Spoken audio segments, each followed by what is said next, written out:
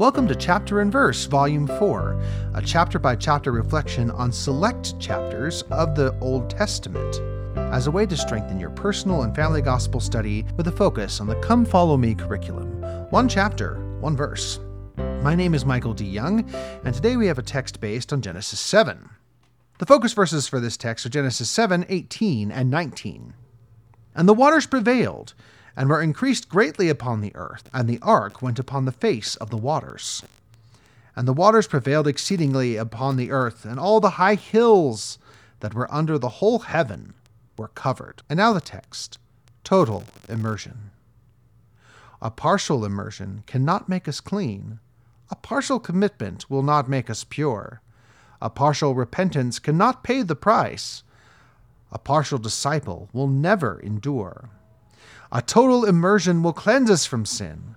A total commitment will raise and refine. A total repentance will bring holy peace. A total disciple will reach the divine. Thank you for listening. If you like what you hear, please share.